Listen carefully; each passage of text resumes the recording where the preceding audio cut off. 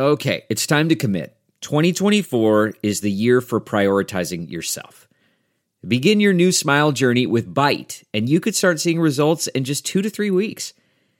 Just order your at-home impression kit today for only $14.95 at Byte.com. Byte clear liners are doctor-directed and delivered to your door. Treatment costs thousands less than braces, plus they offer financing options, accept eligible insurance, and you could pay with your HSA, FSA.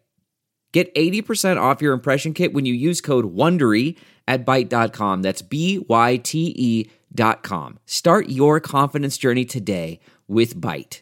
Angie's List is now Angie, and we've heard a lot of theories about why. I thought it was an eco move. Fewer words, less paper. No, it was so you could say it faster. No, it's to be more iconic. Must be a tech thing. But those aren't quite right. It's because now you can compare upfront prices, book a service instantly, and even get your project handled from start to finish. Sounds easy. It is, and it makes us so much more than just a list. Get started at Angie.com. That's ANGI, or download the app today.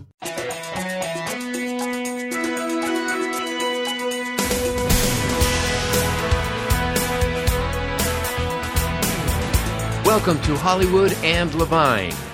I'm in Hollywood, and my last name is Levine. This is part 2 of my 2-part interview with Shelley Herman.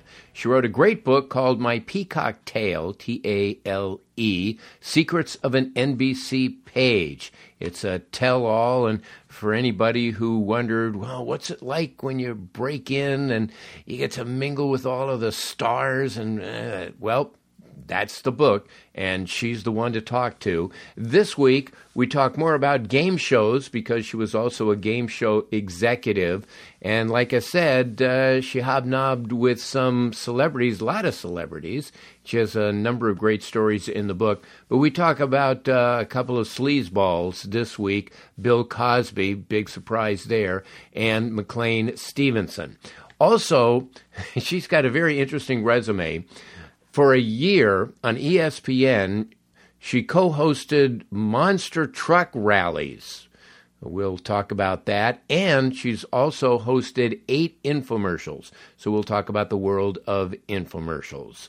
A lot going on this week. Shelley Herman, my guest on Hollywood and Levine. What does it take to be a good contestant?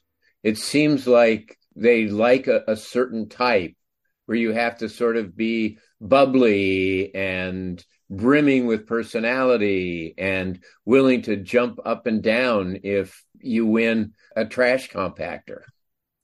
Well, I think you can also remember back in the day when there was the show Queen for a Day. Yep.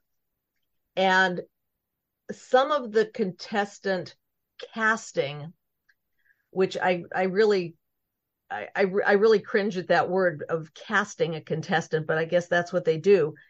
They usually have like a little sob story now that goes along with why they're a contestant. It's not just enough that you want to have a fabulous experience and try to win fabulous cash and prizes. But it seems that if you've got a good backstory, if you're pregnant, if you're in the military, if something like that, that's a little more compelling, because like a good script, when I was reading scripts at NBC, the first thing they said is make sure that the character is likable and everyone can identify with it. So that's what they do now for casting game shows. And to their credit, they're being very diverse about it too now, which in the past it wasn't so much that way. So you're getting different ages, different ethnicities that are on there. People that are disabled are doing game shows now. So it's a wide open field. The only game show that I watch on a regular basis is Jeopardy! And they have a wide range of contestants. And they will have contestants who essentially, it's almost like reality shows, are villains. They're the contestants that you just hate. And you can see on the internet, if one of these wins, then there's a flurry of tweets from people who are outraged that this person beat the sweet librarian. And to me, that just sort of makes it a little more interesting. And I must admit, when I watch game shows, especially if it's a game show with three competing contestants, I generally will find myself rooting for one. And I imagine that's something too that you want the audience to somehow identify with or like one of the three contestants. Well, and that's what makes it such a horse race at the end for Final Jeopardy, because when you do have these people who are villains who might have a little bit too much bravura, and suddenly they wipe themselves out, and the sweet little librarian winds up winning. So that's always fun too. And at the same token, where you get somebody like a James Holzhauer, like one of the ultimate villains. I mean, I have friends of mine in Vegas in August who are doing a charity fundraiser that he's sponsoring. And so even though he might have it's a persona. Yeah. It's totally a persona. Yeah. Whereas some other people, like there's a guy that's the Beast, who's a heavyset British guy. Right. Yeah. And, I'm not saying that's the chase here. And I think the show was called The Beast in England. Uh-huh. Yeah. And then they've tried to Americanize it a little bit with some of the champions from Jeopardy. But I'm not saying that Mark is really a villain, but you can draw your own conclusions. Mm-hmm. Yeah. Speaking of villains, doubling back to your Page days, you spent a lot of time on The Tonight Show. They warned you about Bill Cosby way back in the 70s, didn't they? Yeah, but again, being like little feminist girl, my first reaction to the fact that they didn't allow women pages to work on The Tonight Show when Bill Cosby was hosting is I thought it was like, how come the men just get to do it, not the girls? And I went into the Eba Hawkins, who was the head of the Page staff at the time, and protested. And she said, well, it's a policy of the production company. That's what Mr. Cosby has asked for, and we have to provide that.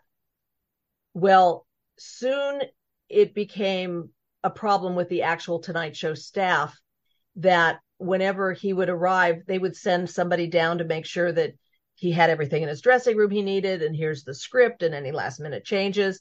And the women on the Tonight Show staff started complaining. And it was mostly, aside from his arrogance, that he was sitting around with his private parts showing while he was there. And then they were sending the guys down, and then the guys started protesting also. So and he would do things like walk through the hallway and rub up against one of the girl pages. She told me he did that. So yeah, he was creepy back in the mid 70s. Yeah. I had a friend who was, she was a field reporter at NBC at the local Channel 4, and the Channel 4 news studios were in that whole complex. And she tells horror stories. She told me a horror story about Bill Cosby. This was like back in 1974, 75. And, and it's like that for me, it was like, no, America's dad. Yeah. No. So, I want to get into MacLean Stevenson. Well, I'm glad you do. Because you have a very interesting MacLean Stevenson story. All of your stories, it's you were there at a fabulous time. There's like lots and lots of celebrities that you touch upon. Freddie Prince, Gilda Radner's. There's lots of people, and I don't want to go through each one because I want people to buy the book and see for themselves. But I do want to talk as a MASH alumni. I do want to talk about your experience with MacLean Stevenson. Well, another thing we have in common. Late one night, I was sitting with a friend at Sambo's restaurant, which was at the intersection of the 101 freeway and Las Virgenes Road in Calabasas. That's right. There used to be, and actually, I think there still is one in Santa Barbara, but there was a coffee shop chain named Sambo's for many years. They had the mosaic of the little black Sambo story that was at the coffee shop too. Right. Yeah. So, and it was a 24-hour diner. So I was there with a friend who was trying to work on a script for his class at Pepperdine. And we used to have a running joke because it was, such a dive that whenever somebody would come through the door, we'd say like, oh, there's Elizabeth Taylor, or, oh, there's Jack Nicholson taking out takeout food. And it was just like a running joke because it was such a horrible place. And then my friend Julian looks up and goes, there's MacLean Stevenson. And I'm like, I goes, no, it's really MacLean Stevenson.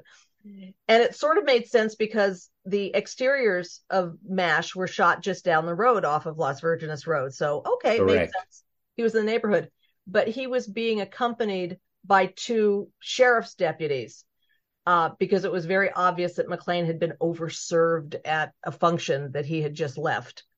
And they sat him down at the counter and said, sit here, drink some coffee, sober up, but don't get back on the road again. So Julian and I are sitting at the table, and I just got a mood ring. And I was trying to explain to him what the mood ring was. And if you have a certain color, it means you're friendly or affectionate or whatever. But MacLean says, what are you two talking about? And I said, well, gee, Mr. Stevenson, it's a mood ring. And if you put it on, it tells you your mood. And so he put it on after several cups of coffee, and it immediately went to horny. That was the color, horny. So he looked at me and he said, I'm in love. Come back to my apartment with me. And I said, oh, Mr. Stevenson, I can't possibly do that. I'm a good girl. We'd have to be married first. So he said, okay, let's get married. So Julie Laviolette, who was the waitress, and I went into the ladies' room, and I fashioned a bouquet out of toilet paper, and I made like a little dress out of toilet paper, and it was quite lovely. And we got the head cook to marry us, because if you're the head cook, I guess that qualifies you in the state of California. Captain of the ship marries people. It seemed perfectly natural. Mm-hmm. So, and we had two bikers stand up to make a huppah. So, because it had to be a Jewish wedding. It had to be. And MacLean stepped on the styrofoam cup at the end of it, and then gave me like one of the worst kisses I've ever had in my life. It smelled like booze and cigarettes and desperation. It was just horrible. And and by now it's like 2 a.m. And so he says like, so how about it? Come back to my apartment. I'm going, oh my God, it's too late. And then he leans over and very discreetly whispers, I'm hosting the Tonight Show tomorrow night. Would you like to come? And the few people that were in Sambo said, yeah, we'd love to come. Were you at a page at the time? No, this was before I was a page. Oh, okay. So I was going to say, because you can say, yeah, I know, I'm working it tomorrow. Well, there's 5 of us that piled into the car and went to see him. And of course, nothing ever happened. But flash forward 6 months later, I'm a page at NBC, and he's doing a sitcom called The MacLean Stevenson Show. And I wore my... He was in that? Yeah, isn't that a coincidence? What a coincidence. Yeah. It's like the Lou Gehrig's disease. Yeah. So it was a horrible show, but I was sitting in the bleachers observing the show, trying to figure out, okay, this is how things are done, and maybe I'll write a spec script. And then when the show's picked up for a second season, maybe I can become a staff writer. And I'm already having my Emmy speech thanking MacLean in my mind on how all this works. Well, I get called up to MacLean's office one day as a page, in my duties as a page. And I told him not to worry, that I'd gotten a divorce from Taco Bell, so everything was okay. And we chatted a bit, and then he pressed a little button that was underneath the desk, and the door slammed shut. The Matt Lauer button, he had one of those? Had one of those. And a more rational woman probably would have been indignant and demanded the door be opened immediately and stormed out of there. but I just started laughing. And because this was happening to me, I'm like 5'0". I'm kind of a tomboy, and he's pursuing me after I'd made it very clear I wasn't going to go to his apartment with him. And I started laughing. I'm saying, "Oh my God, this is like what happens to Doris Day, and you were on the Doris Day show, and you're being a masher, and you were on MASH." And I'm just laughing, and they pushed me down on the couch, and it got kind of scary. And I found a way out of it to hopefully preserve my dignity as well as his. Because if I were to complain to HR at that time, who were they going to believe? Little page girl or, NBC's shining star, MacLean Stevenson? Right. So I left and went down to the Page Lounge because I had to go work the Tonight Show. And I was upset. And my friend Pete was there. He was the supervisor. And I told him what happened. And he said, "Oh, he does that to all the girls. He followed Sandy Peterson down to the Page Lounge once. Oh, don't give it a second thought." Well, suddenly I'm pissed off at Sandy Peterson because I'm like jealous of her for a guy that was trying to assault me. It was just a very weird thing. And I kind of compartmentalized it for a long time. How old were you at the time? Probably 20. I was 20. I wasn't even 21 yet. Okay. So it was a lot of confusing feelings of Sure. trying to be a grown up in that kind of an environment. And I kept asking, what did I do wrong? And I was doing what I was supposed to be doing as a page. I was learning the job. I was trying to make contacts with people. I really did want to be a writer. I've become a writer, but I thought this was the way to do it. To hang out at the sets, observe the people, but he always had another agenda. It was never going to be different for me. Whereas it might have been for if it was a guy trying to do the same thing I was trying to do. Sure. So you moved on from being at NBC Page, and there are a couple of things in your background that I want to talk about because they seem very interesting. You co-hosted a monster truck rally? Battle of the Monster Trucks and Mud Bog Spectacular for ESPN. Thank you very much. How did you get that gig? In the olden days, when they used to have ads in the back of Variety, there was a job saying looking for a female motorsports announcer. And I had an attraction to IndyCar racing because of Paul Newman. And I was convinced that if I ever met Paul Newman and we could chat up IndyCar things together, we'd be best friends. And maybe he'd marry me. Okay, maybe there was that part of it too. So when I went for the job, they said, "What do you know about monster trucks? What do you know about mud bogs? What do you know about, these spectacular shows?" I said nothing, but I showed up in a really tight red jumpsuit and my hair was big. And I got the job and traveled for a year and a half. Every other weekend, all around the country. I worked the Houston Astrodome. I worked a stadium. There were 98,000 people that were there, and my co-host Brett Kepner and I would do live play-by-play on the show. To his credit, he still knows this stuff inside and out. I was trying to do color commentary to it too, to give it the more human touch.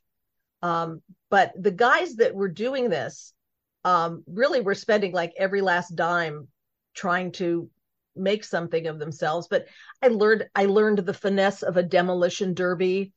I learned the secrets of people who blow themselves up in boxes, people jumping motorcycles. It was a whole different subculture, and I loved it. Wow. Wow. You also hosted 8 infomercials. You got to be a pretty damn good salesman to host an infomercial. Is that something that you just instinctively knew how to do, or did you have to learn how to do that? Because there's an art to salesmanship. And especially if you're going to host 8 infomercials, tells me that the first 7 you did a really good job. The infomercials were very, very popular back then. So I was able to observe how a lot of people did them. And they weren't scripted necessarily, but they were bullet points. So I knew that in the first segment, these were the 3 bullet points I needed to hit. And I did it in a way where it was a very soft sell. And there was a guy, Arnold Morris, that I worked with, and he actually like was the first. He taught me how, like when you get a Jinsu knife and you cut things a certain way. But there's a secret about, and it cuts. You can even cut metal with it, and then cut a tomato. I learned the finesse of all those kinds of things. But he used to be like on the boardwalk in Atlantic City. He taught Ed McMahon how to do that kind of stuff before Ed McMahon was even famous. There is an art to it. There is a logic to it, because much like a game show, you want to capture someone's attention and have some kind of a payoff for it at the end. I didn't do what they would call the call to action, which is I would go, wow, that vacuum looks really, really great, and here's how to order. And then somebody else would do the hard sell. But I just tried to keep it entertaining. What were some of the products that you hawked? There was a product, and I still have one. It was called a sweeper, and it was a rubber-headed, I think they originally used it for tennis courts. It was a rubber-headed sweep broom, but one side was a squeegee and one side had the little bristles on it. And that's a great product. That's one that doesn't do it. A lot of different types of choppers I sold. A makeup product, not a makeup. What do you mean? You mean like Vegematics? Yeah, but not the one. There's one that's like that you can really. You don't want to use one of these slices and dices all in one easy motion. You don't want the slice and dice one, because that's the knuckle buster. That's what we call that one, the knuckle buster. But this was one that you could put it in kind of a plastic container and twirl the top around, and it could make salsa. It could make scrambled eggs for you, whatever you needed to do, and you just add all the ingredients. Another one that I just loved was this product that was called Pizza Plus, and it looked kind of like a waffle iron, but it had little indents in it that you could put pie filling in, and then put tomato sauce and pepperoni and cheese, and then you close it, and in like 2 minutes you had like little pizza pies that you could serve individually. The problem was, if you didn't eat it like within 5 minutes, they were hockey pucks. And then the person or the company I worked for got a whole bunch of them sent over, I think from Australia is where they were from, and they didn't have that United States URL listing saying that they would blow up on your kitchen counter. So we had to pull it from selling it. So you worked for a company, and you were like one of the spokespeople that they would use, or they 8 individual like freelance assignments that you just picked up? Most of them were with a guy named AJ Kubani, who you've seen his Bulb Head is his company now. He sells most of the stuff that you see at your local drugstores on the shelf, where you spend $19.95 for it and go, well, maybe it works, and you buy it. AJ is a great guy, very smart marketing man, and I learned a lot from him. But there's a couple other companies I worked for that were, people just trying to cash in on the infomercial craze. But the first guy I started with, remember the guy that used to wear almost like the Bill Cosby sweaters, the colorful sweaters? And there was a product that you'd put it on your car and you'd wipe the car, and all of a sudden it was like magic. The coat of the car was restored to its normal brilliance. Michael Levine, I think his name was. He passed away young, but he was really, really smart with all that kind of stuff. He was a great marketing guy.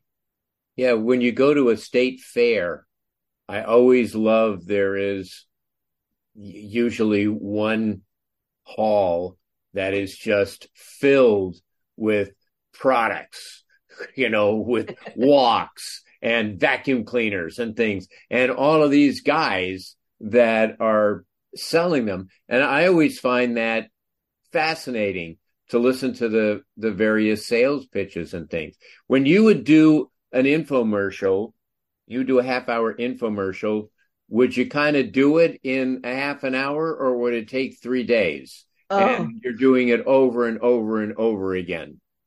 Over and over and over again. Not 3 days, but usually like a long 16 or 18-hour day. Ooh. And there was a really good product that I worked with. It was called Zap, Z-A-P. And the man who created that product used to, his company cleaned restrooms in bus stops, public schools. And he developed this product called Zap that had a minty fragrance to it. And it was an enzyme, but you had to leave it on the tile surface for like at least 2 or 3 minutes to let the enzymes work. But man, it worked really, really well.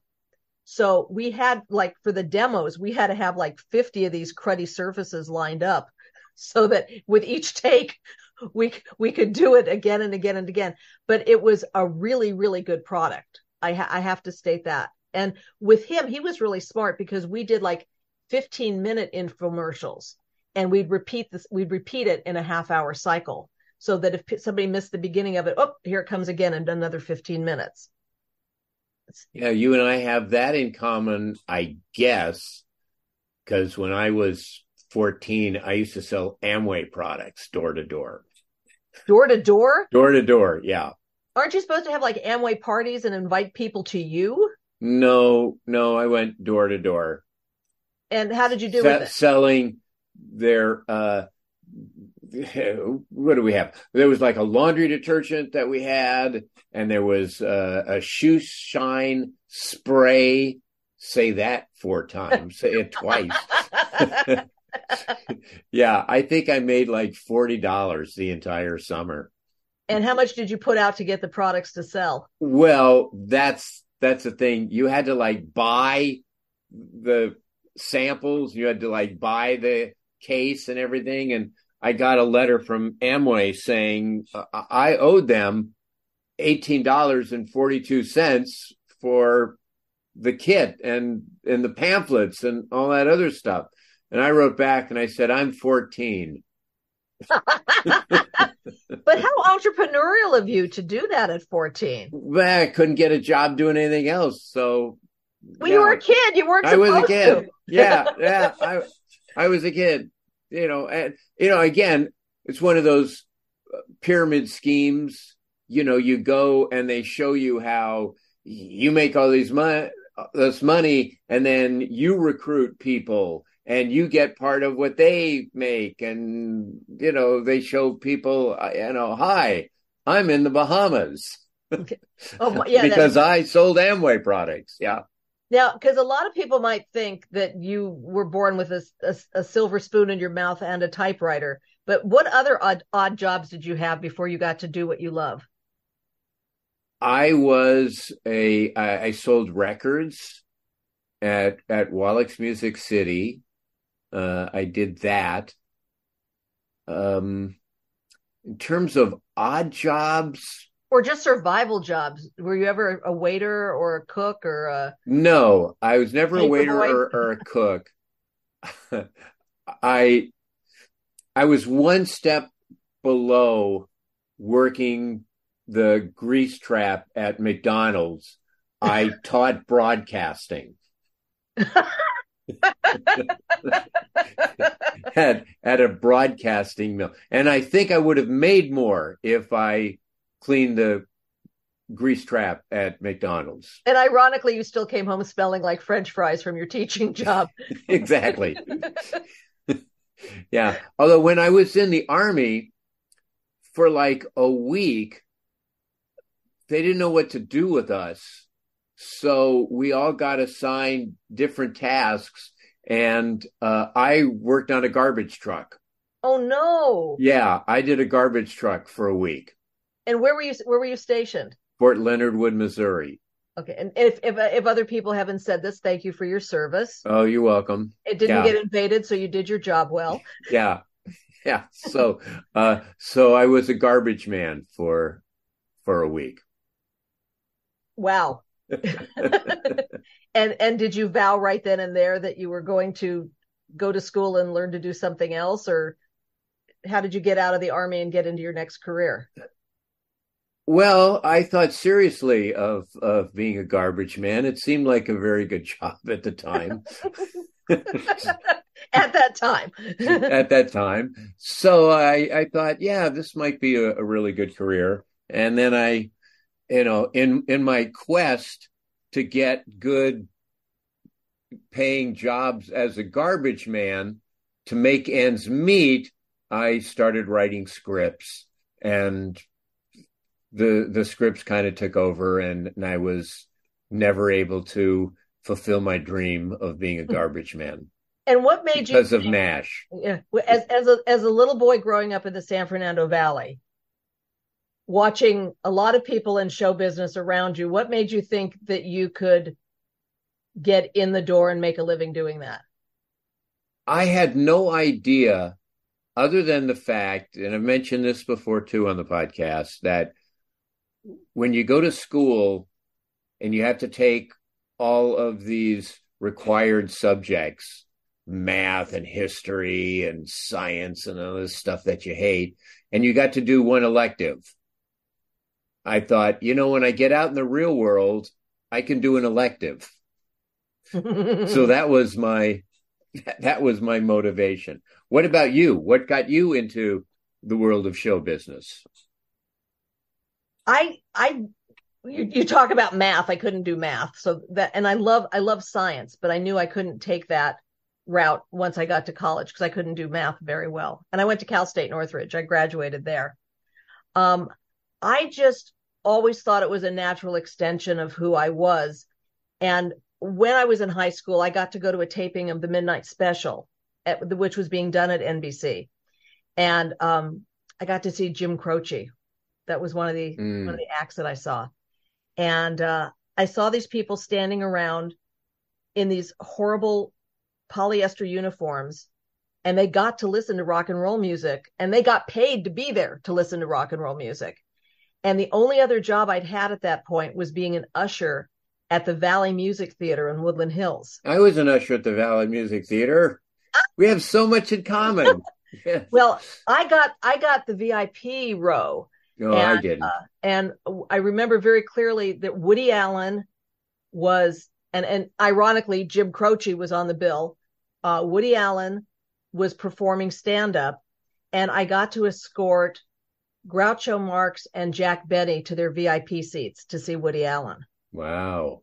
So that was my only job experience. So when I saw these people ushering the show at Midnight Special, I thought I could apply for that job because I at least had one thing on my resume that made it look like I was a professional. And then I learned later how hard it was to get that job and how fortunate I was. Wow. Well, your book is called My Peacock Tale, Secrets of an NBC Page. It's really a fun book. Again, a lot of good dish, a lot of names are mentioned, but, for people who aren't in the industry, it's a chance to vicariously live through the industry and what it was like to be in the halls of NBC during a really golden era. And it's a fun book. What last question? What motivated you to write the book? There's a core group of us who have been best friends since we started our page experience over 45 years ago. And we all know each other's stories. We've heard them a million times. Our spouses have heard it. Our children, grandchildren have heard all these stories. But when the pandemic hit and we discovered Zoom, then we could start connecting with some of our friends who had moved out of California. And we would all get on the screen together and all start exchanging stories. And in the case of two of the women, one of them had this very lovely, pristine story about Freddie Prinze, and the other one had a darker story about Freddie, and she was with him the night he died. And these two girls had never talked to each other about that. And then we started connecting a few more dots and realized, hey, there's something going on here that needs to be recorded and needs to be saved. These stories are really too precious about what Brandon Tartikoff called at NBC the last great ride. It was the last really, really fun time to be in showbiz at NBC. And, we saw Johnny Carson in the hallways. We interacted with, so many different celebrities, John Wayne, Bob Hope, Jimmy Stewart. It just doesn't happen like that anymore. So I figured this needed to be chronicled. And in my little pitch packet, I say it's kind of like Sex and the City meets Mad Men. And it was a lot of fun. That's great. Shelley, thank you so much. Good luck. See you on the bestseller list.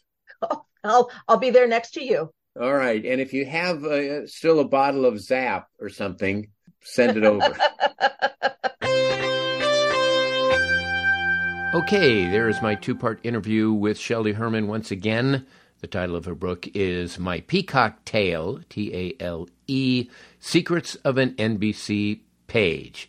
Our thanks, as always, to Adam and Susie Meister Butler, Howard Hoffman, John Wolfert, Bruce and Jason Miller. My email address, hollywoodlevine@outlook.com. That's hollywoodlevine@outlook.com. Follow me on Instagram, and you can see my various cartoons. Come back next week, another fun episode of Hollywood and Levine.